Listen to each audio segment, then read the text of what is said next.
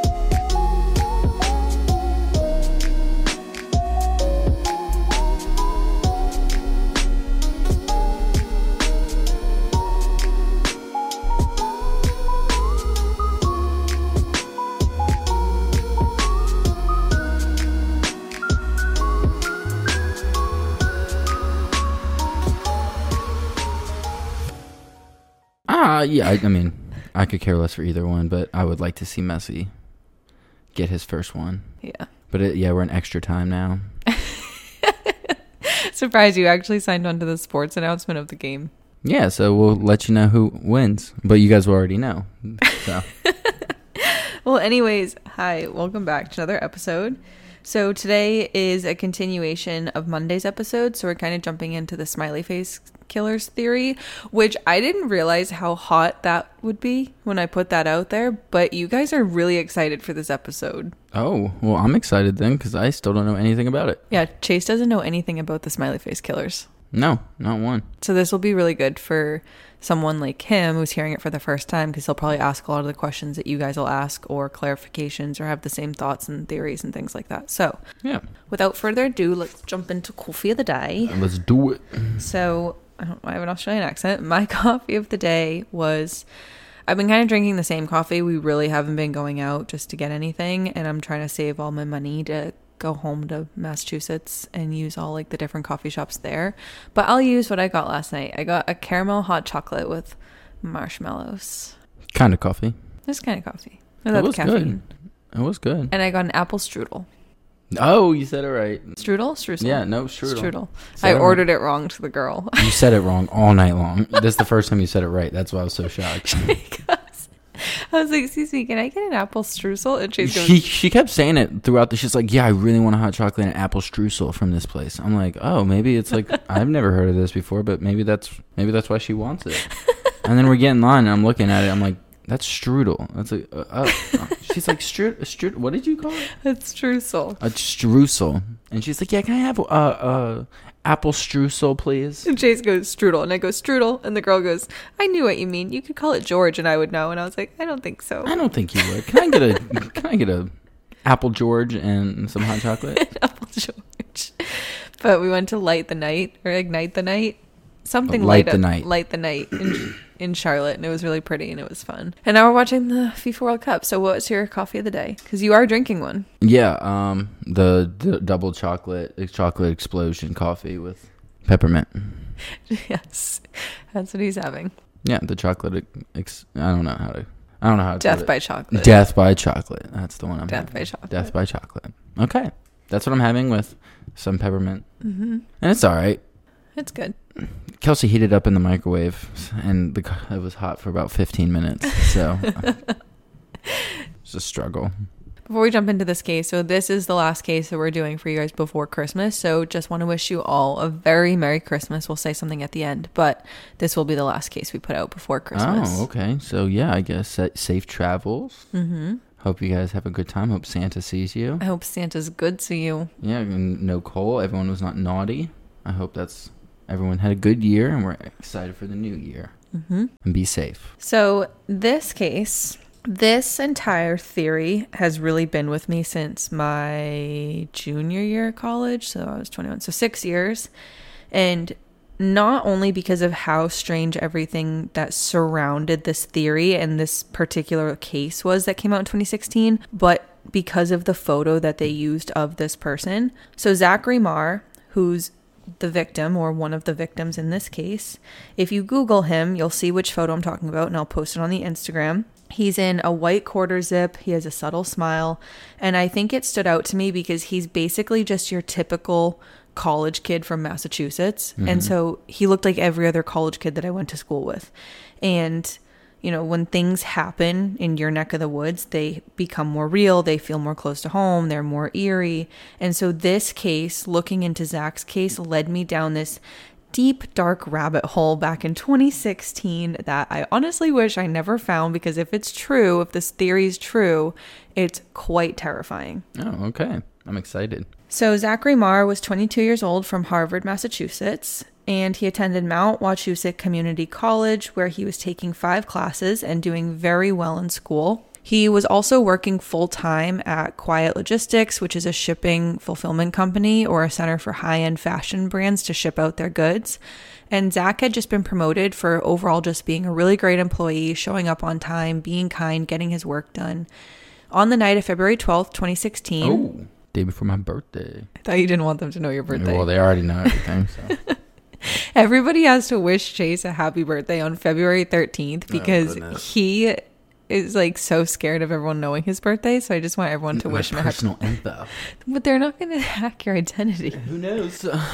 We make a podcast about crime, about weirdos. I'm teaching you. Congratulations, you've uncovered the code. I'm teaching you all how to hack Chase's identity. Yeah, thank you. Thank you so much.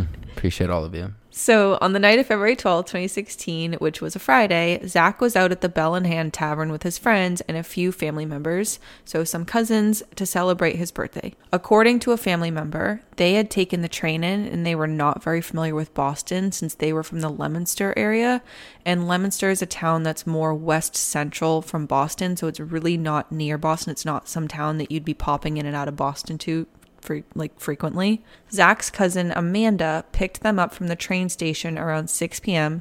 and brought them back to her apartment in the South End, aka Southie if you're a Bostonian, and they had dinner and got ready to go out for the night. So they get to the Bell and Hand Tavern at about 10 p.m. And then for those of you that don't know Boston, the Bell and Hand is a really popular bar for college kids. It always has really good music. It has cheap drinks. It's always wicked busy. It's really just a good vibe for young people. Like it's a pretty fun bar if you're in the Boston area and you're going out at night. That's usually where people will either start their night or end their night or just kind of pop in and out. Then at about 1:30 a.m., so now we're into Saturday the 13th, Chase's birthday. What? Zach texted his cousin Amanda that he was going outside for a cigarette, which he'd done several times already that night. And also, it was documented to be the coldest weekend of that year. So he went outside into 9-degree weather. Oh my God. And he didn't grab his coat due to coat check, because if you took your coat away from coat check and then you came back inside, you'd have to repay them to take it back. Mm-hmm. So he was like, honestly, I'm literally just going out for one cigarette. So he just went outside in his blue hoodie, jeans, and black sneakers.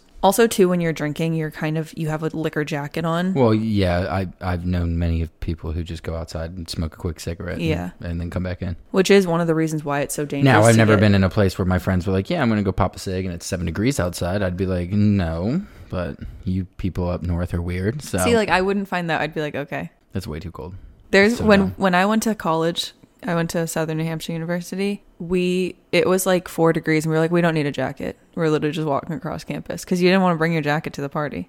So you take but your jacket's different than my jacket. Yeah. Chase is like, it's hard because he grew up down south. Yeah, like we have like full on parkas that like go down to our knees. It's 4 degrees. Right. So like you're like, I'm not taking that to the party.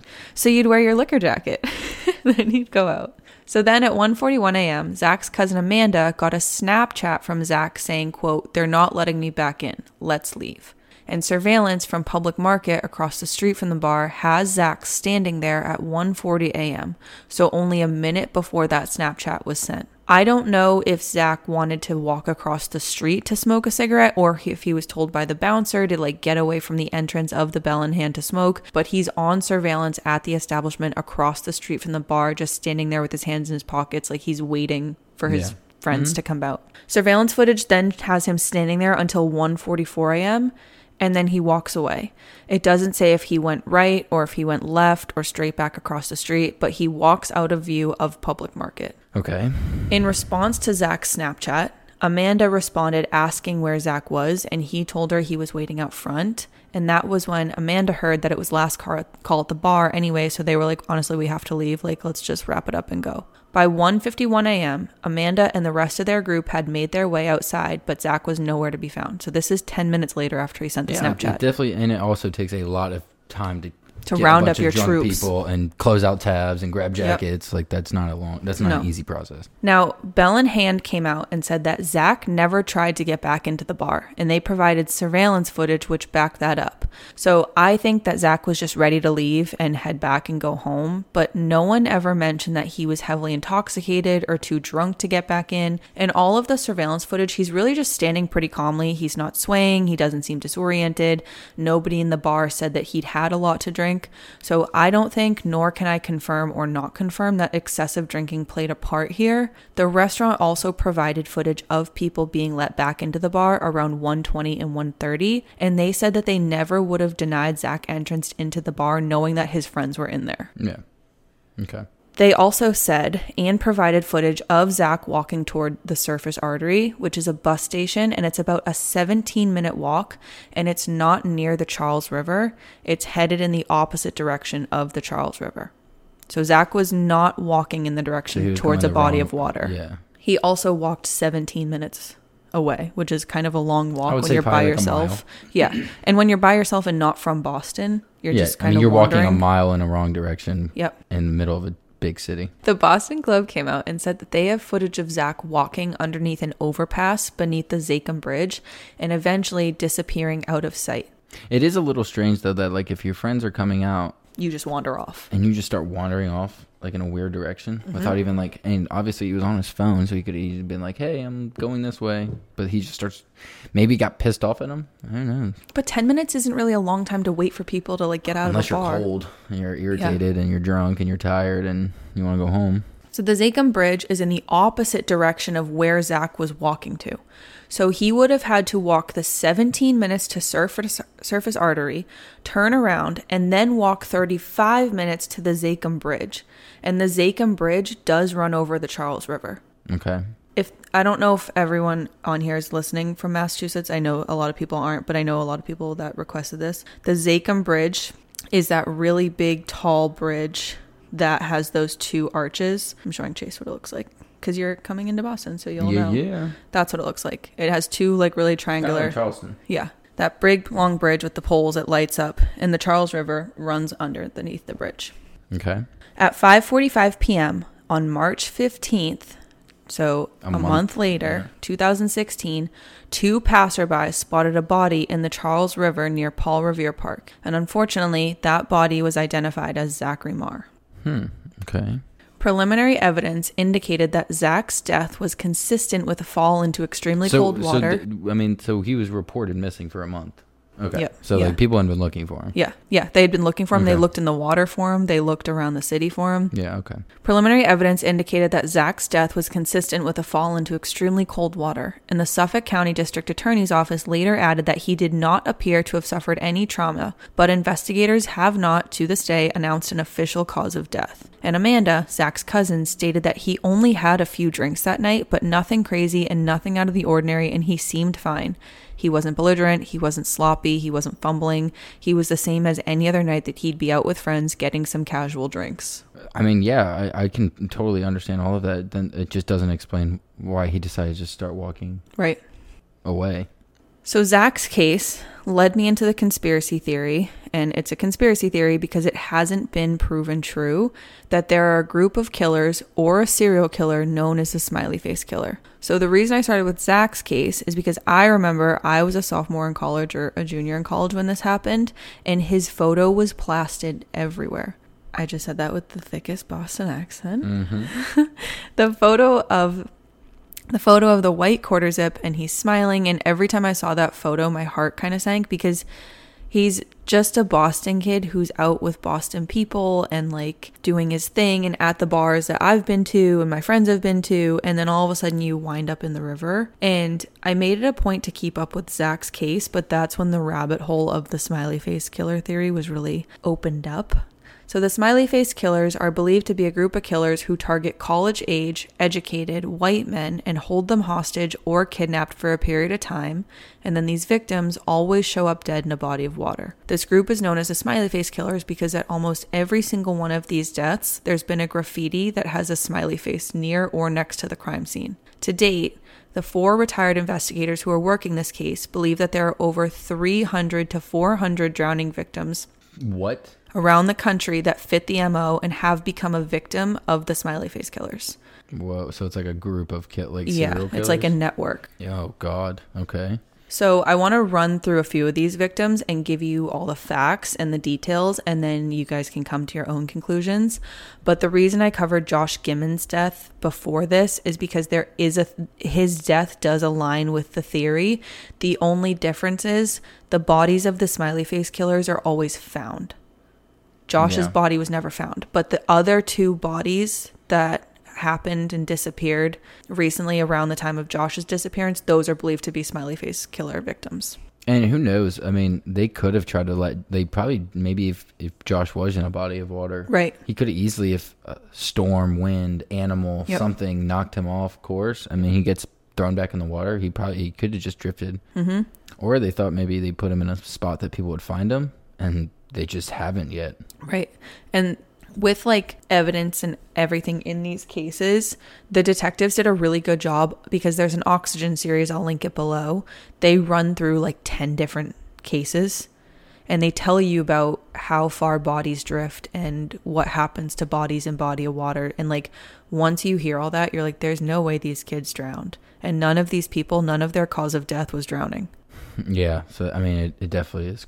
Yeah. Yeah. It definitely makes it crazy. So we'll share evidence and everything that we know about a few of these cases, and then at the end we'll placate our own theories on what we think is happening with these cases. But it is important to remember that this is all speculation and that this is still a conspiracy theory. I have some theories that I've come up with and some theories that I found via Reddit, and I'm 110% certain that finding and reading them actually spiked my blood pressure up a couple notches. But I'm definitely not going to be walking the streets of Boston the same again, but it's fine. It's all good. So to start, we're going to go all the way back to the 23-degree night of February 16th, 1997. Patrick McNeil was a junior at Fordham College in New York City, and Patrick was studying and working hard to graduate and join the FBI, and his professors even praised his schoolwork. His friends described him as a real ladies' man and added that they would always be joking around with him about his clothes and his looks and how he always had to be perfect, but he always took it lightly and was always up for a good time, and everybody wanted to be around him because he was the life of the party. So the night of February 16th, 1997, Patrick and his friends decided to head out to a bar on Manhattan's Upper East Side known as the Dapper Dog. This was a very popular bar for the Fordham students to go and hang out at and party at, so it was definitely a vibe, a lot like the Bell in Hand. Obviously, a lot of people are around, they're college age, so it's not really just some random bar. A little while later into the night, past midnight, Patrick had gone to the bathroom to throw up because he'd said he'd had too much to drink. Been there, done that, so no shame. But after he got sick, Patrick went and told his friends that he was going to go take the subway back to his dorm or his apartment.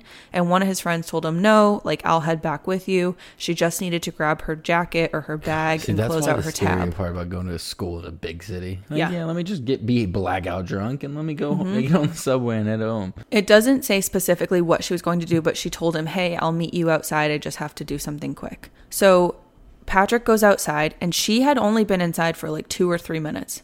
But after a few minutes, when she didn't come out, Patrick started to head towards the subway by himself. Bystanders did say that he was stumbling and definitely walking like he'd had too much to drink, but they also said that he was being followed by a van that was double parked behind the bar.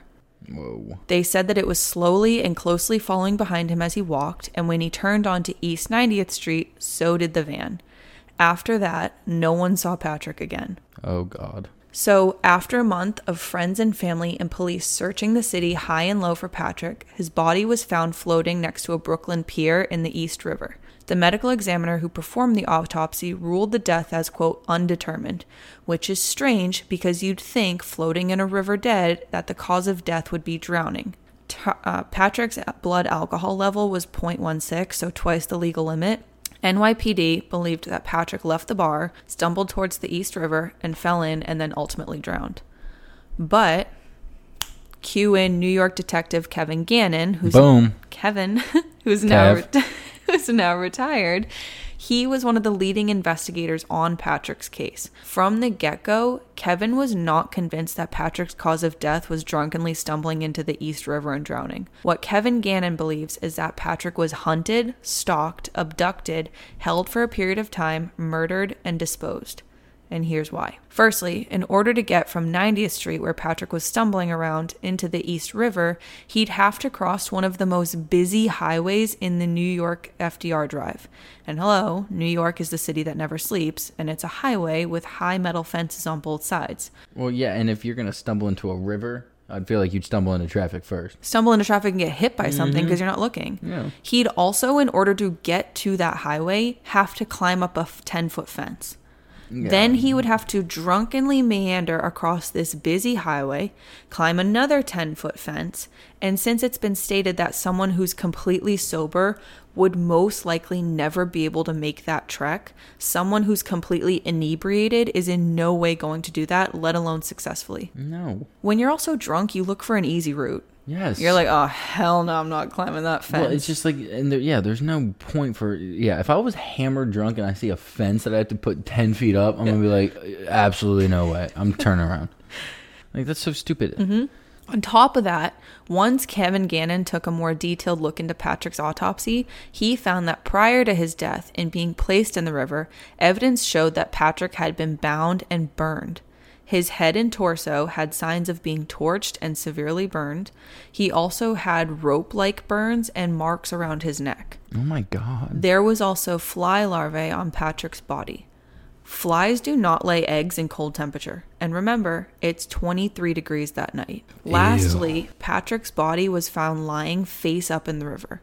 Now, when a person's drowning, and they do a really good job of showing you this in the documentary, the position that their body gets into is typically face down as they're trying to use their arms and legs to leverage their mouth above the water, which is then in turn actually cause your hips to bend forward in a way that would make you face down. Mm-hmm. Obviously, anything can happen for a number of reasons where you're turned face up, but it is strange that when a body's face up, that's when investigators are like, not really sure if that's a drowning. There was also, and if you get queasy, maybe skip 10 to 15 seconds, Kevin noted that there was a severe lack of slippage. Slippage is that it shows that his body was only in the water a couple days. Mind you, he'd been missing for 2 months.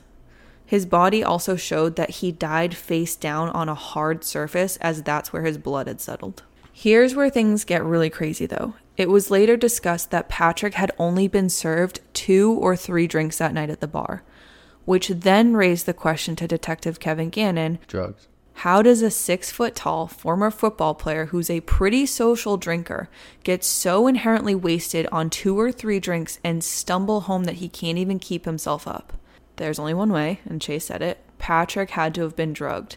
He was slipped a Mickey, which is what the police call it, in order to make it appear that he was extremely intoxicated, but he'd been like roofied or Mickeyed and things like that. Yeah, I mean, he just had something in his drink that made him go, mm-hmm. Kevin believed that this drug had to have been some sort of date rape drug, either Rohypnol or GHB, which are both colorless and tasteless. These drugs cause impaired speech, impaired muscle coordination, blackouts, and amnesia, which, if mixed with alcohol, can quadruple these effects and can even lead to death. These drugs are almost untraceable and undetectable, even in an autopsy.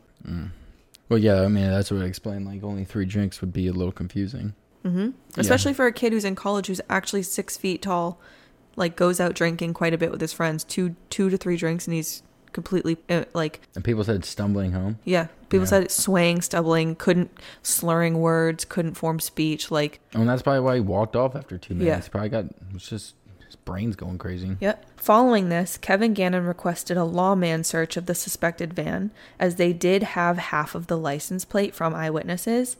But his request, however, was declined by the department as they said it was too costly. What? Yeah. That's what I'm talking about. Police officers just like, nope, he's suicide. Bye.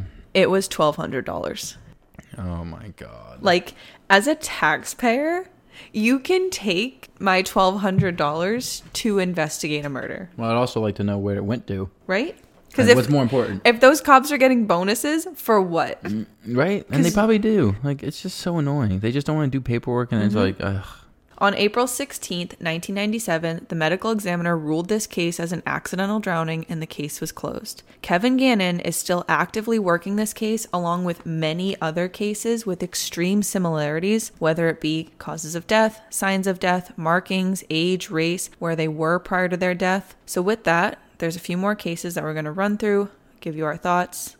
I know it's a lot. I know there's a lot of different cases in this. So moving on from the Big Apple, we're going to scoot up a little bit to Casanova, Michigan. This one scares me. Todd Gieb was 22 years old, and on the night of June 11th, 2005, Todd was one of 100 people who were going to this party to attend a bonfire/keg party in the woods. This party was held in a marshy area behind an apple orchard, and there were 6 miles of hip-high grass. A little after midnight, Todd decided to leave the party and walk towards his cousin's house where he was renting a room. That house wasn't too far away from where the party was taking place, and he knew the walk very well. So between 12:47 and 12:57 a.m., Todd makes a phone call to his friend that had driven him to the party and told her that he'd had enough. Essentially meaning he'd had enough of the party and wanted to come home and wanted to go home. He then calls her back after hanging up on her, and all he said was, quote, "I'm in a field," before the phone call cut off. What the heck? She tried to call him back, but when the phone was answered, all she could hear was either really heavy breathing or really heavy wind, and then the call ended. The phone was then used twice within the next 5 minutes in an attempt to try and call the friend back, but was ultimately no longer in use after 12:57 a.m., and neither were his credit cards, and after that, Todd had vanished. That is weird. Like, I mean, it happens. You see it all the time, though. These kids are just get drunk or something. They're just like, I'm tired of this party. I want to go home. And you stumble off. And instead of just like, they're already ready to go home, they're just like, screw it, I'm leaving. Yeah. And then you end up in a field. The area in which he was believed to have gone missing, including the scene of the party and Obenhall Lake, was thoroughly searched 3 times. One of those times includes both an aircraft as well as 1,500 volunteers. There was nothing found. People walked along the banks, people looked in the water, the aircraft searched from above. 3 weeks later, on July 2nd, 2005, Todd Gieb's body was found in a remote pond near the party. Oh my God. The couple who found the body reported that Todd's body was standing upright in a body of water, and they knew this because they could only see his head and shoulders with his head looking down. Oh my, yeah, like someone placed him there. Yeah. An autopsy was done, and a blood alcohol level of 0.12. Todd's death was ruled an accidental drowning. Again, the manner of death was ruled, quote, undetermined, and the state closed the case. If it is an accidental drowning, the manner and cause of death would be drowning. Yes. It wouldn't be undetermined. How do you drown and then you're sitting upright again? Right? Who the fuck, how does someone possibly physically do that? You wouldn't. It's so dumb. It's like, all right, I just don't want to deal with the paperwork. He's dead. And an officer told Todd's mother, Kathy, that they believed that Todd had gone for a swim, but Todd was found fully clothed with his wallet in his pocket.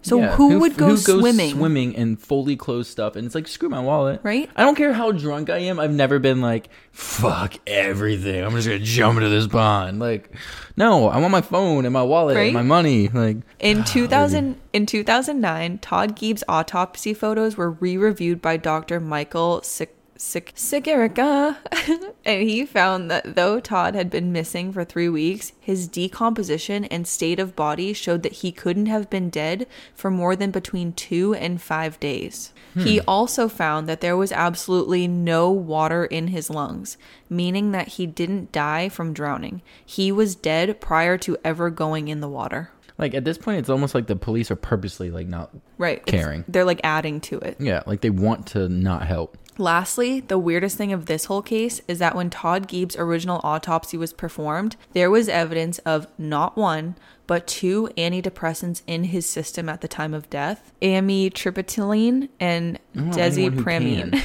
I don't know why they make them so hard.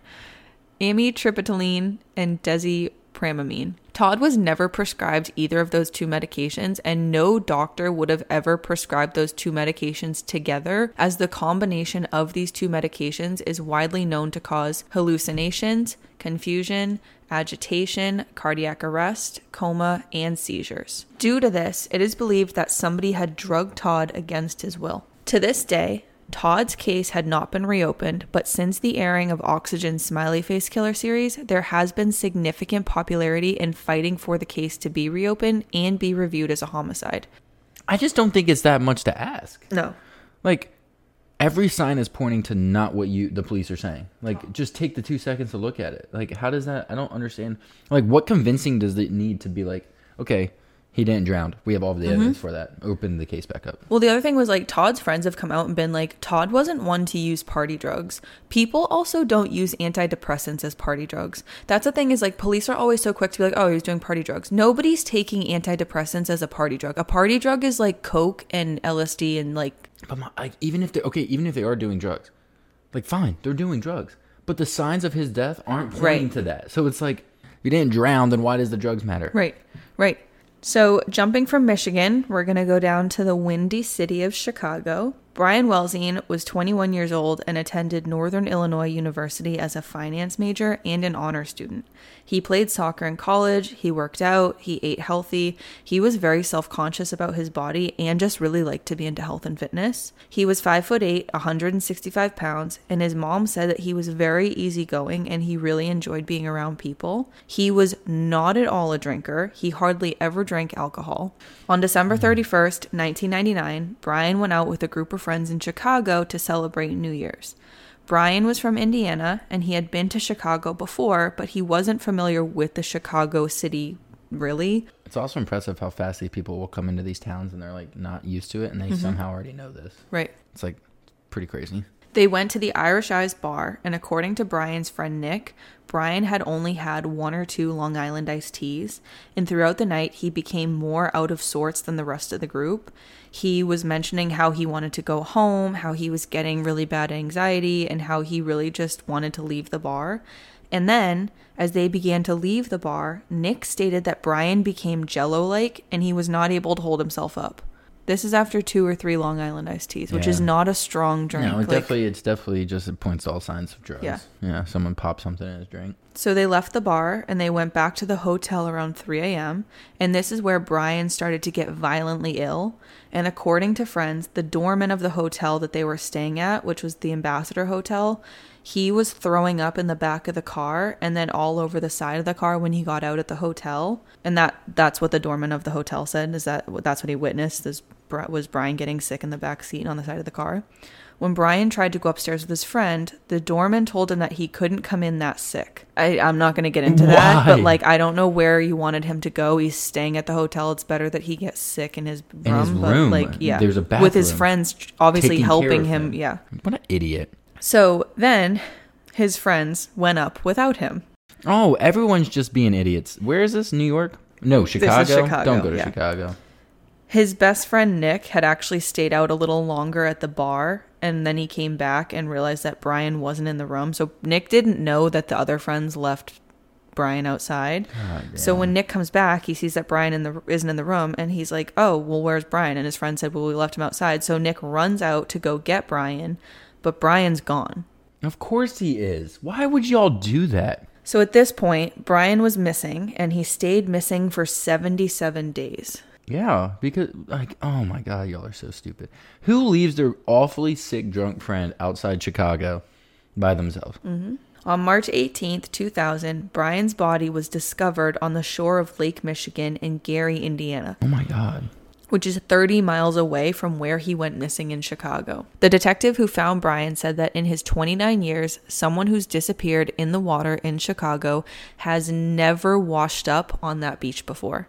He noted that Brian had chunks of hair missing, he had sand all over his face and body, and that he had slight to moderate decomposition, which means that he was still in the very early stages of the decomposition process. It's so sad. When asked if Brian's body was a body that looked like it had been dead for 77 days, he said, absolutely not. It was a fresh body that looked like it had been dead for severely under a week. The detective on this case said that when he saw the body, he had a really weird and bad feeling about what happened. In the Oxygen series, the detectives actually did a really good job of showing this entire crime scene. They basically walked the path that Brian would have to walk in order to wind up in that lake, and just like Patrick's in New York City, it's literally impossible. He would have to cross a busy highway of 10 lanes of traffic, hop a giant metal fence in the middle of those 10 lanes of traffic, when in reality there was a pedestrian tunnel, but it was miles up from where Brian would have crossed the highway, and it's highly unlikely that someone in Brian's state would go searching for a pedestrian tunnel. And again, this kid's not familiar with Chicago, so he probably doesn't even know that there's a pedestrian tunnel. Well, also, I mean, okay, so, I mean, yes, all that, but it's like, okay, so did he sit around for 77 days and then jump into the water? Right. Like, if his body's not showing any type of decomposition for what 77 days of water would do to it, then yes, there's absolutely no way he jumped in the water. No. Another interesting fact that was learned from this series is that majority of bodies that fall or are dumped into the water are found within 50 feet of where they go into the water. Bodies don't actually move as much as people think that they do because of the irregular shape of a human body. Basically, with the limbs, they would get caught on something or they would drift towards something and then get stuck on it. And they also did a test with a dummy doll and a tracking device. In order for Brian to get from Chicago to Gary, Indiana, it would only take him 36 hours. And that's if he didn't get caught on anything, if he didn't get caught in any tides or stuck on any of the docks or float towards other shores. 36 hours is significantly less than 77 days. And the way the dummy doll floated, it got stuck on different things. So it's just basically impossible that Brian would wind up on that shore. Yeah, no, he was definitely put there. So. Yep. An autopsy was done on Brian. However, they didn't test for GHB or other date rape drugs or any drugs. His blood alcohol level was 0.084, so he was barely over the legal limit, which then again goes to show that his blood alcohol content wasn't what brought on that violent sickness. There was also little to no sand inside the body, which would be odd for having been in the water for 77 days, and his lungs and other organs were all well preserved and not heavily damaged or decomposed, and there was no water in his lungs. Yeah, no. Someone's taking these kids capturing him, kidnapping them for months. And since they're ruling them as accidental drownings, they're not checking for sexual.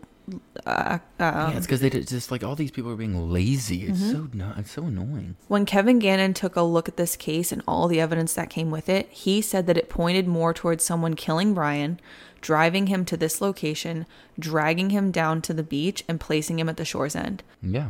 Brian, too, also had sand up in his nose and all over his face, which made it look like somebody dragged him face down towards the water. Like by their legs. By the legs. There were also smiley faces found at Brian's crime scene or the bar, but they are not revealing where or how or when because they don't want to compromise the investigation. They always say that shit. They're doing that though with all of these with the smiley faces. Like there's photos of them, we'll post them, but they're not telling where or what because they're trying to keep that pattern secret. Now we're going to hop over to Pennsylvania, and I tried to pick a case from each state to really show just kind of how wide this thing spans and then show the similarities across a bunch of different states. Tommy Booth was 24 years old from Wilmington, Pennsylvania, and he was a drywall finisher. On the night of January 19th, 2008, Tommy went out to a bar with his friends, and they went to Bootlegger's nightclub in the Ridley Township. He arrived to the bar with his friends, but no one ever saw him leave. For the next 2 weeks, family, friends, employees, anyone of the bar, and the local police department searched for Tommy. There was a creek located a little bit behind the bar, and I couldn't find the exact distance, but the bar almost reminded me of one of those beach bars, but in the woods, if that makes sense. So, like, you know, from the beach bar, you can see, like, the water. Mm-hmm. It looked like the woods and then the creek. Yeah. That's what it looked like. So, from the back, it had a wooden porch with stairs leading down to pavement, and then there was maybe 20 to 30 feet of woods, and then the creek. Everybody had been searching all around that area, even quite a bit up and down both ways of the creek, but nothing of Tommy was ever found. 2 weeks after his disappearance, Tommy Booth was found at the edge of Ridley Creek, about 30 yards away from Bootlegger's back door. Oh my God. Now, police believe that he was not found in the initial search because the creek had frozen after he'd fallen in, and then a warm spell melted the ice, and then his body surfaced. Wow. That's got to be just so eerie. Tommy was found with his wallet, credit cards, and cash and was fully dressed. There were no obvious signs of trauma to the body, and the medical examiner ruled the death of a probable drowning. At the time of his death, the medical examiner found that Tommy did have a small amount of Xanax in his system, but it was consistent with a prescription that he had, and his blood alcohol content was 0.2. And authorities said that it was not a high enough amount to make him incoherent. No. And he knows, he's experienced with, obviously if he's prescribed, what was it? Xanax. Yeah, I feel like if you're prescribed that, you know exactly how to use it and what you're using it for, and not to be stupid with it. Tommy's mom, Barbara, told investigators that she was very confused why he was near the water at all, because he was actually very scared of the water and never liked the water, let alone in the freezing cold in January. This is where things get really weird. Tommy was found face down at the edge of the creek, and above his head and next to his torso, there was a drag mark in the soil. Okay. There were also shoe prints on either side of Tommy. The drag mark, and if you Google this case, you'll see a photo of the body. It's basically an indent in the sand of what looks like his head of somebody was dragging him down, basically by the ankles, and then laying him on the sand and then standing next to his body. The shoe prints also didn't match Tommy. Yeah, that's very, ugh.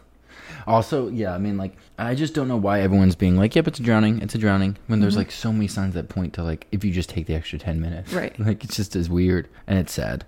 And it's, you know how, like, angry I would be if my son who passed away was only 30 yards away from that building? So in the Oxygen series, a close family friend of Tommy's had actually gone out and walked Ridley Creek less than 24 hours from when the body was found. He goes on to talk about how he walked about 5 feet or so from the shore to where he could get that close, and then he walked the exact location. Tommy's body wasn't there. Going off of that, there is further evidence that suggests Tommy was not a drowning victim. Scott Roeder, who's a crime scene reconstruction specialist, stated, quote, "If you are in the water for 14 and a half days and you are in fact a drowning victim, I think the body would have a much different appearance than Tommy Boots. You would see excessive bloating, skin slippage, and we don't see any of that here with Tommy." There was also fixed lividity on the posterior of Tommy's body, which says that he actually died laying on his back on a hard surface for a substantial period of time. He was found face down on the edge of the water on a bank of sand. Yeah, I'm just like, I'm going back to, if we can't keep just being like, he walked and wandered near the water and died. That's not making sense. If he's been missing for days or missing for weeks or missing for months, there's no physical way that these people are just drowning and sitting there and being preserved by who knows what every single time. Yep. That's where it's like, okay, it shouldn't even be talked about. It wasn't a drowning. He was just found near a body of water. That's what it should be. So annoying. Rigor mortis sets in around 8 to 10 hours after death and stays for only approximately 10 hours before it subsides. Rigor mortis was discovered in parts of Tommy's remains when he was found. So the time of death could not have been 2 weeks prior. No, couldn't. There's no shot. Local law enforcement came out and basically tried to say that with their theory of how Tommy had frozen in the lake and then thought out that rigor mortis had basically happened and then paused and then continued once he thawed out. But Scott Roeder said that's not true because that's not how organs and temperature and all of those different things work. It doesn't matter where you die or how you die or when you die. Rigor mortis will set in and then last that 8 to 10 hours and then go away. Yeah. Lastly, one of the investigators got word of this conspiracy theory in 2015, so 7 years after this case had closed, and he actually went back to the bar and the crime scene to see if he could find any Smiley cases that would link this.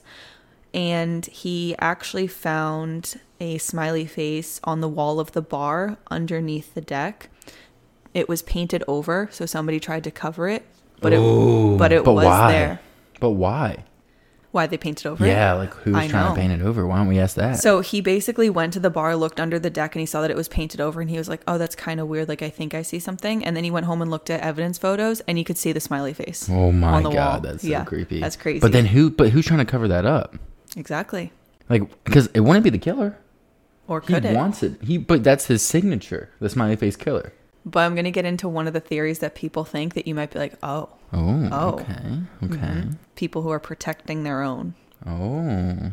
To this day, Tommy Booth's case has not been reopened, but Kevin Gannon and his team brought a lot of popularity towards it, and the rigor mortis strongly suggests that there was foul play. So now, I know I only talked about one of the Boston ones. There are a few more that are very interesting. There was one, I can go into it more in depth, but basically this kid who was in his early 20s went out to a Celtics game with coworkers. Mm-hmm. The coworkers had asked him twice to go out to the games, and he said no because he wasn't a big drinker. He wanted to just go home and hang out with his girlfriend. Oh, this is sad. Yeah. So he ends up going out to the game, and he calls his girlfriend, and he's like, hey, can you come pick me up? I don't really want to stay for the rest of the game. She calls back, and she's like, yeah, I'm 2 minutes away. In that 2 minutes, he was gone.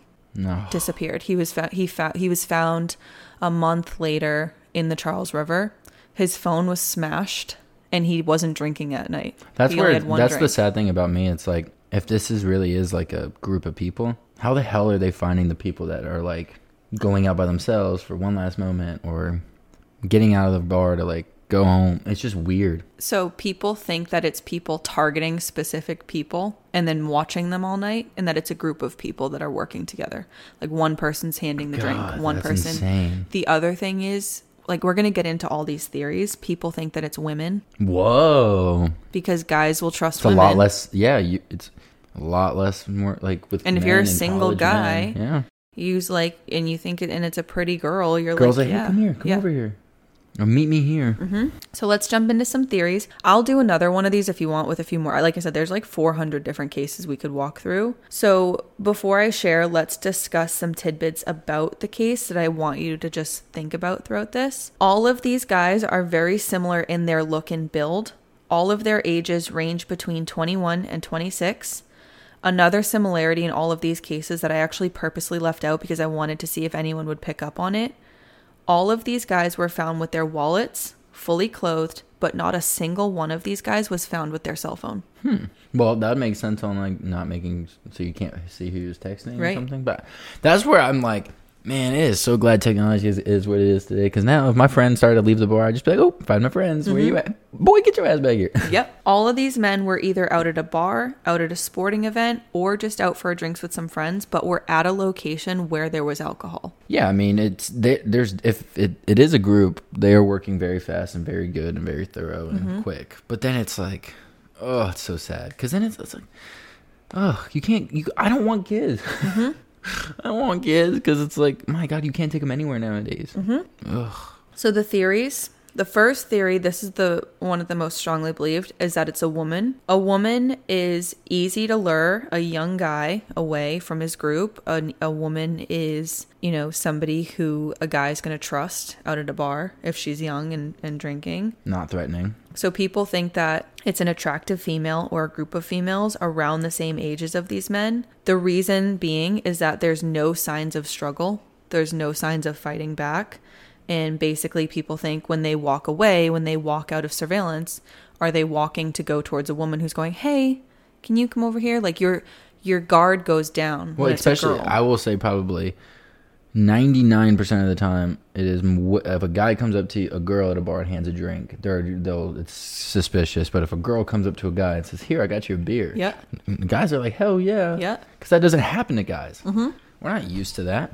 Nope. So people also think that this could possibly be a woman who's pulling a Ted Bundy and asking men for help. Because how Ted Bundy would do that, he would be like, he would put the cast on his arm and ask for help with his groceries, and then when they would lean in the car, he'd push the women in the car. So people also think, could this be a woman who travels for work? Hence all the different locations of these men. Oh my gosh. So she goes to her different cities and she finds these guys and hits one at each city, which is why nobody's able to track her. The only thing I'm going to say about a woman is if it is a woman, I do not think she's working alone. There's no way, because a woman, if this woman's working by herself, she either has to be ginormously strong, and if she is, people would recognize her at a bar, because you cannot just drag bodies and capture grown men and drag them and drug them and put them in the back of a van all by yourself all the time. Like, there's no way. If it's a woman traveling for work, she's in and out of that city. Oh, yeah. She's in for a couple days, she can target her victim, and then she's gone. out.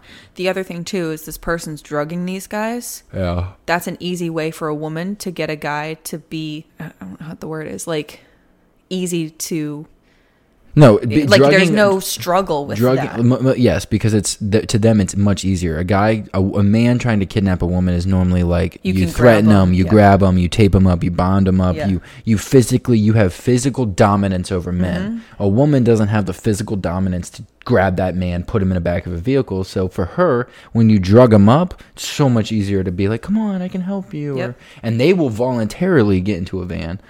No, and I agree, but there's no way she's working by herself. So if she's not working by herself, what is the benefit for, let's say, a partner in this? Is it a man or is it another woman? Yep. Because, like, capturing a man for 77 days and torturing him and messing with him, what's the benefit for the woman or a second person to be in part? You know? Well, that's the other thing is people say, okay, well, if it's a woman traveling for work, where is she keeping these grown men for 77 days, right? For 2 weeks, for 3 weeks? Like, these guys are being held somewhere alive. Oh, yeah. So it's like, oh, it's weird. So it's weird. The third theory, like you said, it's a man and a woman. Yep. A woman luring the guy, a woman working with the guy, maybe flirting with him all night.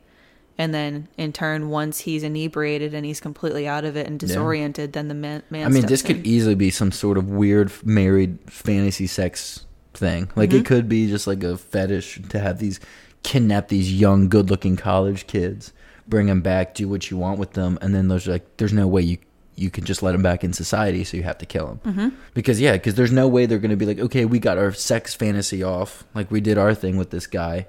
We got to torture, do whatever we wanted with him, but we can't just be like, okay, go back to college now. Don't tell anybody. Right. So it's, yeah. The fourth, and like I said, how I was telling you, like, that's what people think is covering up for someone. People think that it's someone in law enforcement, which is why the police rule it so quickly as an accidental drowning. The only issue there is these are happening. Yeah, these are happening everywhere. Yeah, so many police departments. So either this guy has to be one of the most well-renowned police officers, and they're like in every single state. Chicago is backing him up. Like, you need like 4 or 5 different. Like, Chicago's not a small police department. No. Like, you got to have some leeway with the police for them to like literally look up. I mean, because this is obvious bullshit that they're missing. Right. Like, for them to look that stupid in these cases and be like, you guys are missing so much. This guy either has to be so freaking popular. Well, the other thing is, like, there's bad cops out there. There's bad everybody out there, but there are a hell of a lot more good cops out there that would step in and go, I'm not covering for that. And the other thing, good, even like police departments. You're telling a whole police department has to back you and don't know you? And the other thing is, young guys are typically the ones that go into the police force of any background. Yes. And they're not going to cover for another cop when they go, well, you're targeting guys like me. Yeah. So, no, I'm not covering for you. So I don't think it's someone in law enforcement, but the fifth theory is that it's a chat room or like an underground ring of people that target like all of these different people, but they're in their area. Like, I just got one. No, I could see that. I think it's either a husband or a wife, or it's what you're saying. It's this group of like guys who are like angry at these young college kids. Even anger, where it's like you're trying to fit into the group, so you guys teach each other your ways, what to look out for, and then they go out and then they go back in these chat groups and they talk about what they got to do, and then it's like this huge like, oh wow, you did that, well, I'm gonna go out and do this. I could totally see that. But then again, it's like, okay, but then you have all these men on this chat room or whatever, and it's like, and nothing's been no one said a word. Not some weirdo who's on this chat site gets a little too drunk and tells his other weird buddies about what they're doing. Like, you're telling me nothing. I think it's a husband and a wife with a weird sex fantasy, and they've managed to pull this off. The wife goes in, talks to the good-looking young college student, flirts with him, puts something in his drink, and then gets him to go, puts her phone in his, like, phone number in his phone, and says, text me and meet me here. Yep. Then the drunk guy's like, I'm ready to go home. I'm ready to go home. I'm leaving. I'm trying to go meet up with this chick. And then they start to walk away because they're like, because that would make sense too. It's like, no, don't walk home the subway by yourself. And to the kid, he's like, well, fuck, I kind of want to get out of here. I don't want them following me. So it's like they leave. Yeah. Go to meet up with this girl. They get into the back of a van. They think things are about to go down, and then boom. And I will end off this by Kevin Gannon's quote of saying, quote, the young men had been drinking. They've then gone missing, and they wind up in bodies of water. Kevin says the narrative of a, quote, drunk young man makes it very easy for detectives to just write it off as there was no foul play and it was an accidental drowning, and then the case is closed. Yeah, no paperwork for them, no interviews, no long investigations, no money spent on it. Like, they get to just keep on doing their thing. Yeah, and Kevin said that whoever's ever doing this is very smart because they know that they're setting it up in a way that police won't look for it. So I wrote that theory a while ago, so I thought I had more Boston in there. But actually, yesterday I got tagged in a Facebook post. Shout out Danielle, thank you for tagging me. That they pulled another young guy's body out of the Boston Charles River, and she was like, smiley face, and I was like, I'm actually covering that in Thursday's episode. So and then there were a few people that commented on it because it was on Fox 25 News for Boston that were like, wait, what's this podcast? So I will do another episode specifically on the Boston smiley face killer victims because those are very interesting. Yeah. But I think, too, who's ever doing this lives in the Boston area. Really? Or, like, near the area. Because if you look at it, okay, they've gone to Pennsylvania. They've gone to Chicago. New York. They've gone to New York. But what they're doing is like, it seems like they'll do a crime they're near their hometown, and then they're like, okay, we got to back off, so we can't do another one here. So they go to Pittsburgh, or they'll go to Chicago just to get the trail off of them. So then when they come home, they can do it close to home again. Yeah. Like, I think they're doing it strategically to the point of like, okay, when they're going to pinpoint at someone in this area, and then all of a sudden someone dies in Chicago, and now they're like, whoa. I think it's interesting too because Boston's had the most. That's what I'm saying. That's what I'm saying. Like, they'll kill the most in Boston, but to make sure that it's not getting pinpointed to Boston, they'll go Chicago, Pennsylvania, New York. So it keeps the police all on their toes, being like, it's a chat room. It's multiple people. Yep. Whoever doing it is super freaking smart and sad, but I think it's a weird, sexy cult family. Or a sexy cult marriage, or people like Bonnie and Clyde. 100%. So if you're in this demographic, just be careful. And I know, like, you guys know, it's like, don't take a drink from anyone. But then it's hard too because Boston recently, I talked about this. Well, also wait for your friends. Yeah. Wait for your friends. I get it. It's cold. You want to go home. Your friends are drunk too. They're taking too long. You don't want to wait. You don't want to do it. You're just like, screw it. I'm drunk. I have more confidence in myself that I can get home without my friends. So I'm going to go do it. And I don't care if I have to wait. Wait for your friends. You wait 2 minutes, you don't end up dead in the back of someone's van. Yeah. 2 minutes. You take the time. You're smart. I will like to know about the one from the Boston Celtics game. Because for him, if he really did disappear in 2 minutes, someone had to have taken him out front of the Boston, but out of the Celtics stadium. You know how many cameras are around the Celtics stadium? Well, so, okay, that's the thing about this person is a lot of these guys, not all, because all these places don't have security footage.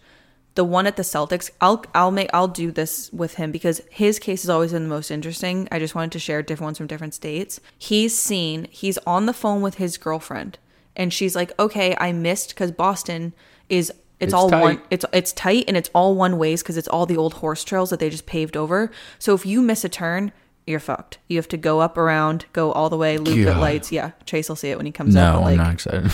It's like driving in Boston's maddening. But so she was like, oh shoot, missed the turn. I'm going to loop around. He's like, okay. They hang up. So she was literally pulling back to him. She pulls up and she calls him, no answer. She's like, where are you? I'm literally right here. He wasn't drunk or wasn't? No, wasn't drunk. She said that he was completely fine. His phone was found smashed. He had like the envy, so it flipped open. It wasn't just run over by a car. Somebody had crunched it aside like so that it could not be put together, and his body was found. See, like, 2 months later. That's the weird one to me where it's like, okay, for some reason, if this woman just all of a sudden was having a bad night and just decided to attack this kid, like, that's where it doesn't make any sense of it being just a woman. But him, he was seen, and a lot of these guys are seen. They're standing there waiting, and all of a sudden they look to someone, and they kind of look like they're talking to somebody, and then they wander off in that direction out of the camera. Out of camera view. Which makes you think there's somebody going, hey, can you help me? A husband and a wife. My husband's like... Do you have the directions? My husband's really drunk. I'm really confused. I'm lost. He's the one that always gets me home. Can you please help me? Yeah. And then that person comes over to help you, and then you're no longer in camera, and then they're not seen again. Then they just take you and put you right in the back of the truck. So I'll add the Boston ones, and we'll do a whole episode on that. But yeah, I wanted to get this out because going off of Josh Gimmons with like disappearing and then winding up like them saying, oh, he probably fell in the water. The difference is these bodies were all found like this person wants these guys to be found. No, it's definitely Josh's crazy. body wasn't found. It's a crazy story. Yeah, I think Josh's might be a little more different. I think because of the website chats and him looking for him exploring and experimenting with his sexuality, I think was more of the leading kind of theory behind what that was. Because I feel like yes, his body would have been found by a near body of water, especially if he died at that bridge. I have no doubt they would have brought him back to that bridge. Yeah. So yeah, I think his was more of towards he got a little caught up in something online with some bad people, bad person, which is sad too. But well, anyways, we hope you all have a very Merry Christmas. Hope you enjoyed this murder podcast. Have a very Merry Christmas. It was a cool podcast. It definitely has to make you think, and it's sad. Does. And look out for your friends, even the guys. Yeah, guys can die too. So guys can get kidnapped as well. Yeah, and always leave with your buddies. Don't just think you can do something on your own by yourself. You can't. I'm sorry. Not when you're drunk. There's no reason to. Like, there's no reason to not just take 5 minutes. And even, it's fun walking home with a drunk person. It's fun when you have two drunk people walking home. Because if you make a stupid mistake walking home, they'll probably laugh at you. Like, it's more fun to walk home with somebody. And it's more safe. So, like, just wait. Mm-hmm. Wait 2 minutes. Mm-hmm. Especially when it's 9 fucking degrees. Hold each other on the way home. Like, my God. You're going to need it. Embrace your friends. Yeah. All right. Be safe. We love you guys so much. Have a very Merry Christmas. And we will see you on Monday when we cover Casey Anthony. Oh, I know. This is going to be a long 2-parter, right? No, I'm doing it one. Oh. Doing it one. All right. Well, be safe, everybody. Have fun. You can follow us on Instagram at Crime with a K. You can send us an email to crimewithak@gmail.com. And with that, download some podcasts. Merry Christmas. Okay. It's a happy. How does it go? I have no idea what you're saying. Well, yeah. I was saying download some podcasts. Yes, and leave us a rating. That's really cool to start seeing those come in. Merry Christmas and a Happy New Year. Yep. Bye. Bye.